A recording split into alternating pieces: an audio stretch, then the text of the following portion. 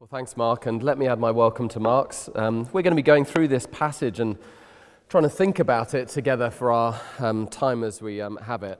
And one of the themes that I think is really key in this passage is this question of how do you come to Jesus? I mean, that's the context. Nicodemus is trying to come to Jesus. Look at verse 2. He came to Jesus at night and said, "Rabbi, we know that you're a teacher who has come from God, for no one could perform the signs you are doing if God were not with him." And Nicodemus is exactly the person, I think, if we were to take a straw poll, that you would probably say is the type of person that Jesus would welcome, would accept. He's a Pharisee. That means he's religious, he's morally devout. I try to put aside for one time the kind of caricatures we have of Pharisees of being the kind of pantomime villains of the baddies. That's a caricature. It doesn't really hold up in reality. They were very moral, very religiously committed in many ways. They were really trying to seek, as we'll see, the kind of kingdom of God. And yet what's interesting, despite all of these things that Nicodemus has, he gets chastised, really. I mean, he gets a bit of a, metaphorically speaking, a bit of a wake-up call, a bit of a verbal rebuke, probably, and gets sent away, really, without the kind of encounter he was expecting.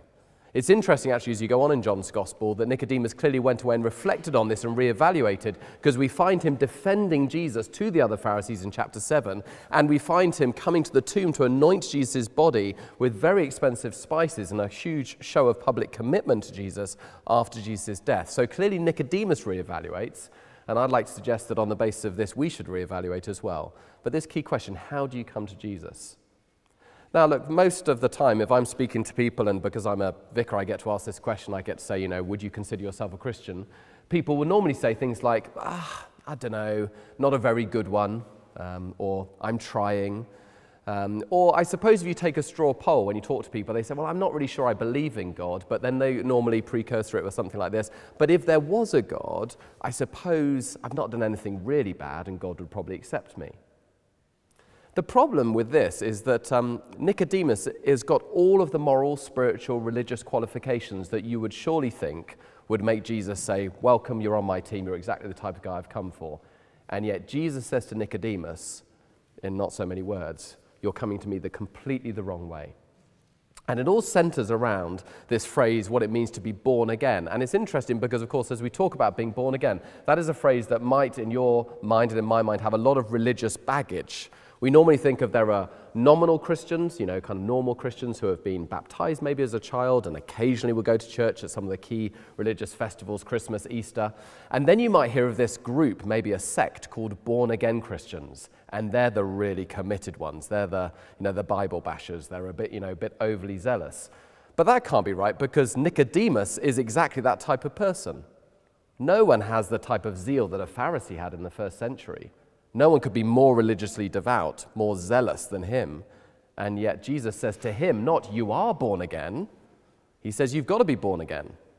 And Nicodemus says, I have no idea what you're talking about. So come with me as we look at this and try to work out what this phrase being born again means and also how we come to Jesus is the kind of big thing. And we're going to look at the morality of being born again, the spirituality of being born again, and the possibility of being born again. Let's first of all think about the morality of being born again. Just notice some of the details of the story. I mean, this is history, but it's a kind of an exciting narrative as you get into it. This man called Nicodemus comes, as we're told, at night.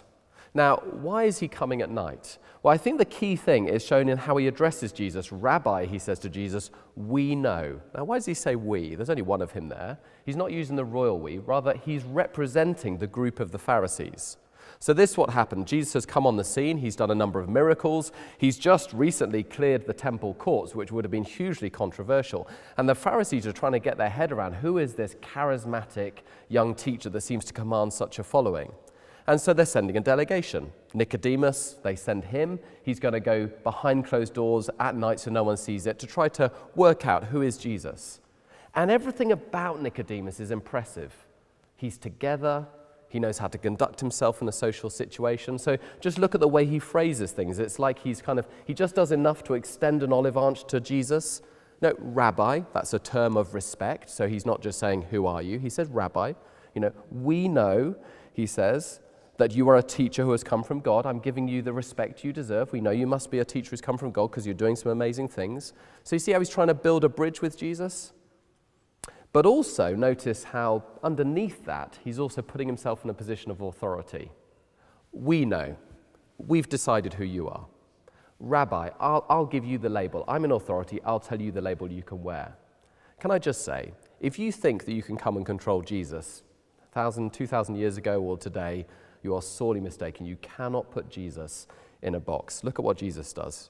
No niceties back. No thank you for that kind greeting. Let me extend my greeting to you, Nicodemus. Straight in. Boom. Very truly, I tell you, no one can see the kingdom of God unless they're born again. And Nicodemus doesn't know what to do with that. I mean, it just totally blindsides him. He hasn't got a clue what to do with it. And this phrase, born again, is completely perplexing to him. The phrase born again might be confusing to him, but the phrase the kingdom of God would not be confusing to Nicodemus. It was being talked about a lot at that time, the coming of the kingdom of God. It was all the Pharisees really talked about. They were longing for the kingdom of God. And what they meant by that was the coming rule of God through the re-establishment of the Davidic dynasty. So David had been the great king, Solomon his son after him, and then that had dwindled throughout hundreds, if not thousands of years of Israelite history. And they were waiting for it to be reinstated. And of course, their great problem is they're ruled by the Romans. And they're longing for this day when God will come back in, re-establish his king in Jerusalem, wipe out the Romans, and bring in the final salvation, the end of all things. This is what they were praying for. And the Pharisees thought that the way that it was going to be done was by being religiously and morally pure, which was why they went into great detail about how you must live, how you could show your devotion to God. And then Jesus says to Nicodemus, not the kingdom of God is going to be brought in by your moral efforts and by your religious zeal. He says if you want to be in the kingdom of God, you've got to be born again. He's saying, in other words, it can't be done through your effort. It's got to be done through something done to you. It can't be done through moral reformation. It needs to come through a complete transformation of your whole nature. Because this phrase born again is so kind of bound up with language we're kind of familiar with in religious kind of vernacular, let me try and put it in an illustration. It would be a little bit like this. Imagine you found out that I was a gardener and I just got a new garden, and in the garden there's this very large bush that looks very attractive and it's got berries on it, but the berries are poisonous. And so I say to you, look, I would really like it if those berries weren't poisonous. In fact, it would be great if they were raspberries. You know, I've got a 2-year-old son and I don't want him to pick them and get ill, and I'd like him to be able to pick raspberries and us to have raspberries on our breakfast in the morning. And you say, okay, so what are you going to do about that? I say, well, what I'm going to do is I'm going to fertilize it, I'm going to mulch it, see, I've got the technical terms, I'm going to prune it a little bit, and next year it will yield raspberries. You don't need to be a kind of expert horticulturalist to look at me and say, that won't work. And you say, okay, well, that won't work. So what I'm going to do, I'm going to cut it right back down low and let it regrow. And as it regrows, then it will grow raspberries. You say, no. It will never grow raspberries. You need to rip it out. You need root and branch reform. That's where we get the phrase from, right? You need to pull the whole thing out and plant a new tree. You need a new type of tree, a new birth. That's what's being talked about here. Jesus is saying to Nicodemus, this is not about pruning, morally speaking. This is not about self-improvement. This is not about evolution. This is a revolution. This is about total transformation. Morally speaking, Nicodemus, you are 1,000,000 miles away from the person you need to be in this, to be fit for God. Now, you see that a little bit later on the passage. If you just turn over the page, because John circles back to this theme in verse 19, this is why he needs to be completely new. Verse 19, this is the verdict. Light has come into the world, but people love darkness instead of light because their deeds were evil. Everyone who does evil hates the light and will not come into the light for fear that their deeds will be exposed. But whoever lives by the truth comes into the light so that it may be seen plainly that what they have done has been done in the sight of God. You see here Jesus talks about light coming into the world. He is described in John chapter 1, we've seen this already, as being the true light who comes into the world. Later on, he will stand at a festival and say, I am the light of the world. And so he's saying, I am the light who comes into the world. And therefore, he's saying, I am moral perfection. Quite a claim. We'll look at that as we go through John's gospel. But he's saying how we respond to moral perfection is very telling. He says people, including you, Nicodemus, don't like it. We draw back from it. Now, that would be very surprising for Nicodemus because he'd be thinking, I'm a moral person. And the reason is because there are two ways we fail in our morality before God. One is very obvious, one is more subtle. Nicodemus falls into the subtle trap. The most obvious one is we transgress, we break the law, we do something bad, we blow it in a big way. It's obvious to everyone we've stuffed up. People like Nicodemus don't do that. They're too together. They're too morally well framed. Nicodemus doesn't have his morality shown up like that. No, Nicodemus is, a moral person, but Nicodemus has other moral flaws. The moral flaws of the elite, the moral flaws of those who think they are morally sufficient and religious, the moral problems of hypocrisy, judgmentalism, looking down our nose at other people, pride, thinking that they're better than other people. See how he approaches Jesus. I'm immediately better than you. Of course I am. I'm a Pharisee. You're just a lowly teacher. Arrogance. Distortion of the realities of our lives with half-truths. No, I'm morally perfect. Really? Never lied?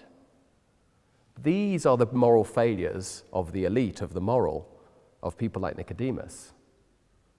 And the proof of it, that they're moral failures, is that when faced with the true light in the world, they don't want to come to the light. I wonder, of those two sides of the ways we can fail morally, which one would you put yourself on? Are you the person who says, I've blown it, you don't know what I've done? Well, Jesus says, whatever you've done, recognize your moral failure. There's a possibility of a new start. That's great news for you. Or are you the type of person who says, new birth? I don't need new birth. I will reform myself. I've done everything else in my life my way. I'll do it myself. Thank you very much. Don't patronize me. You recognize the pride in that tone of voice? The judgmentalism, the hypocrisy? Jesus says you need to come to him. You need a new birth, a new start. Total moral reformation that comes from God, not done from you to get to God.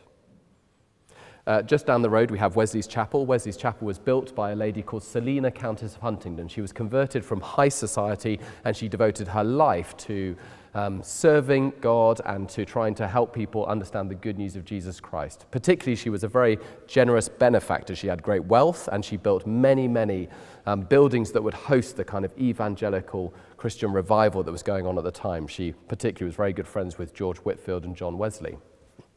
And she would take to holding these evangelistic events, so events where people could explore the gospel, that on one level she would invite the high society, and they wouldn't mix with the low in society. So afterwards, the preacher, George Whitefield, would go down into the kitchen where there would be low society, and she would host them both. And she would invite liberally. Lots of people would come to it, and lots of people became Christians through her. One day she invited a friend of hers who's called the Duchess of Buckingham. And we have in history preserved the letter which the Duchess of Buckingham wrote back to Selina, Countess of Huntingdon, to decline her kind invitation to come and hear the gospel. This is what the Duchess of Buckingham wrote. I thank your ladyship for information on the Methodist preaching.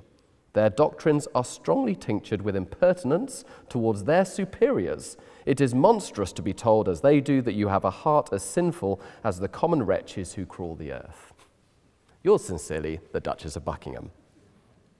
You hear the tone of voice? Polite, morally superior, hypocritical, judgmental, proud, ugly, and totally convinced of her own moral righteousness. And that type of person, probably more so than the person who's blown it, needs to hear Jesus saying, you've got to be born again. You need a completely new moral foundation. Secondly, let's look at the spirituality of being born again. Look with me at verse 5. So the conversation kind of goes on. Nicodemus doesn't understand what's going on. He kind of asks what's going on with this. I don't understand. How can you be born another time into a mother's womb? And then Jesus says, very truly I tell you, no one can enter the kingdom of God unless they're born of water and the Spirit. Now here Jesus is referring to a prophecy that Nicodemus should have known. He would have been taught. It's from Ezekiel chapter 36. It's one of the very famous prophecies of the Old Testament, but Nicodemus is rattled. He's not thinking in those terms as well. You can tell that Nicodemus should know this because Jesus says to him, verse 7, you should not be surprised at my saying, you must be born again. In other words, this is not new to you. This is predicted, prophesied in the Old Testament. And then Jesus rebukes him in verse 10.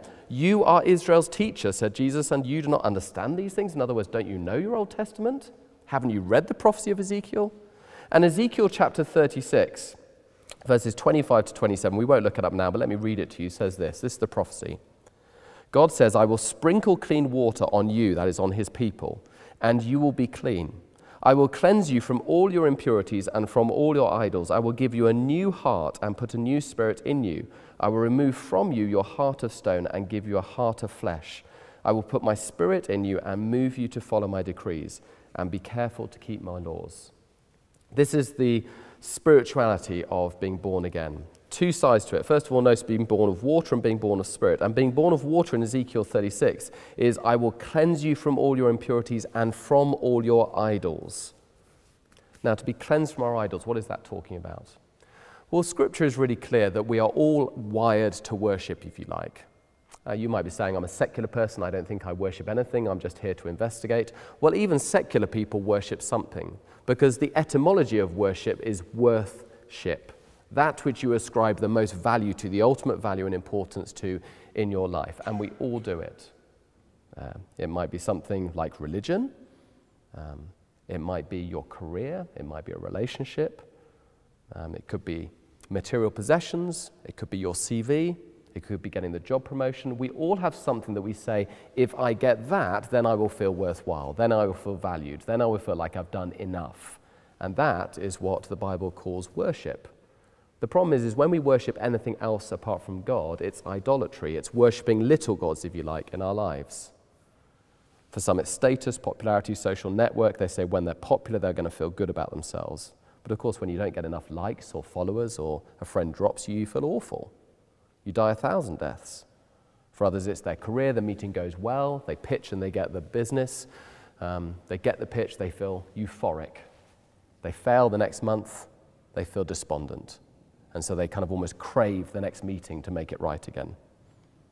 And Jesus says to Nicodemus, this is the root cause of why you don't approach me right. Because you're worshipping the wrong things. You're not worshipping God. You're worshipping other things. Now, what would Nicodemus be worshipping? Because, of course, he would say he'd be worshipping God. Well, probably like most social elites, he gets his value from peer approval, from his status, from his sense of being a moral and religious success. He feels great about himself because of that. When the people look at him in his long flowing robes, he feels important, he feels good, he feels valuable. He's almost worshipping himself rather than worshipping God. Bob Dylan has got a great song. He sang this: you may be a preacher with your spiritual pride, you may be a city councilman taking bribes on the side, you may be working in a barber shop, you may know how to cut hair, you may be somebody's mistress, maybe somebody's heir, but you're going to have to serve somebody. Yes, indeed, you're going to have to serve somebody. We all serve somebody or something. We all ascribe ultimate value to something, and if it's not God, then we are spiritually flawed before God. Which is why the second part of it, you must be born of the Spirit, is a promise to give us what the Bible calls a new heart, a new orientation, a new set of values and desires. Ezekiel 36, verse 27, I will give you a new heart and put a new spirit within you. I will remove from you your heart of stone and give you a heart of flesh, and I will put my spirit in you and move you to follow my decrees. It is a fundamental, radical transformation and reorientation of our values. And it's not done through our effort and force, but it's done by God's initiative. It's not done because we deserve it. It's done by God's grace, even though we don't deserve it. Given a new set of desires, God changes us from within. We can't do it. We can't do the spiritual heart transplant. Which then lastly leads us to the possibility of being born again. Nicodemus gets this. Look at the question in verse 9. How can this be? The penny is starting to drop, I think, with him, and he just says, how does this work? How can this happen? And look at what Jesus goes on to say. Verse 13 at the bottom of the page. This can be because no one has ever gone into heaven except the one who came from heaven, the Son of Man. Just as Moses lifted up the snake in the wilderness, so the Son of Man must be lifted up, that everyone who believes may have eternal life in him. And then the very famous verse, for God so loved the world that he gave his one and only Son, that whoever believes in him shall not perish, but have eternal life. God did not send his Son into the world to condemn the world, but to save the world through him. How can this be? Notice verse 13 says it can't be done by human effort. Every other world religion and philosophy says if you want to get to heaven or you want to get enlightenment or you want to get success, you build your own ladder up. That's how you get there. It's by your effort, your zeal, your moral self-improvement. And Jesus says, verse 13, That's never worked. No one's ever gone up to heaven. No one's ever made it. People have tried. It's never worked. You can't get up to a morally perfect God. It doesn't work. This is how it works, he says. The Son of Man, the only one who's ever been to heaven, he comes down. That's the dynamic of Christianity. Not God saying, build your way up, but the Son of Man comes down. He comes to earth. He doesn't ask us to build our way up to heaven.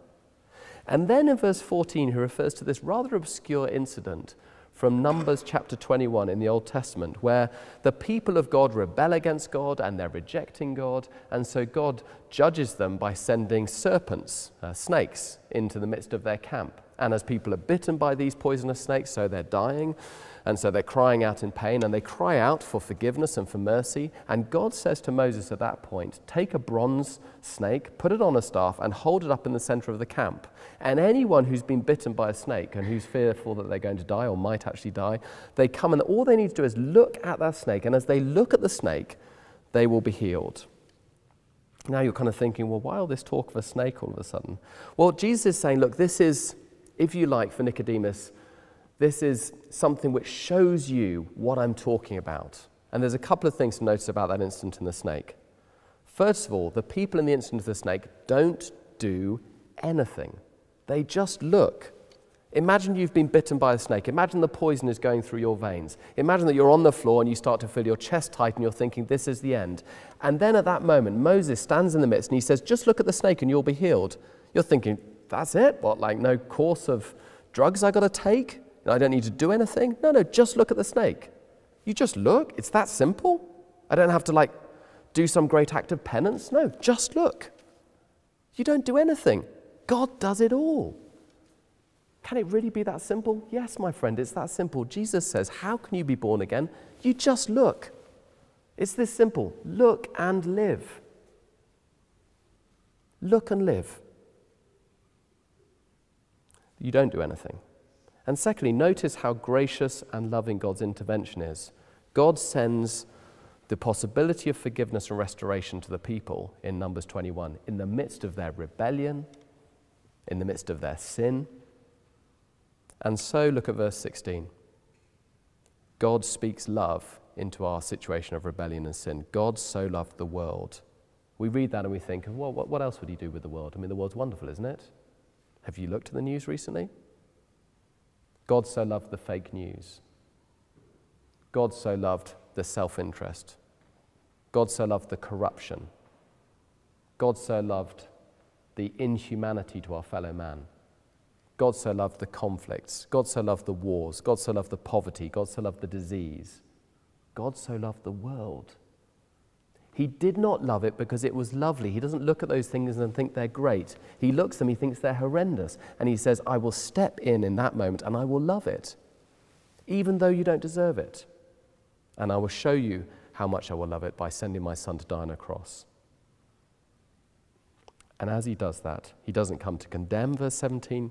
He comes to save. He doesn't come to speak a word of death. He comes to speak life and forgiveness. That is why Jesus died. So that we can have a fresh start, so that we can be born again. We can have a moral transformation. We can have a spiritual new beginning, all through Jesus Christ dying on the cross. So how do you come to Jesus? Well, in many ways, of course, it's completely the opposite to what we would expect and to what we would want. We come to him not by our effort, we just look and live. We come to him not because of our moral or religious track record, we come because of what he's done for us. There's a great old hymn. Let me close with it. Nothing either great or small, nothing sin or no. Jesus did it all, did it long ago. It is finished, yes indeed, finished every jot. Sinner, this is all you need. Tell me, is it not? Cast your deadly doing down at Jesus' feet. Stand in him alone, gloriously complete. Let me pray. Father, thanks for this message, and wherever we're coming from this morning, Lord, whether we would call ourselves Christians when we need to be reminded of the right way to approach you and the wrong way to try to approach you, Lord God, or whether we're looking at this for the first time and this is a surprise to us that you would not call us to come with our moral religious CV, but rather you call us to lay it all down, just to look and to live. Help us to reevaluate. Just as Nicodemus, we trust, went away and reevaluated and came to a very different conclusion about the Lord Jesus Christ, would we reevaluate and see that nothing we do can make us right with you, but simply receiving what you have done for us. We ask it for Jesus' sake. Amen.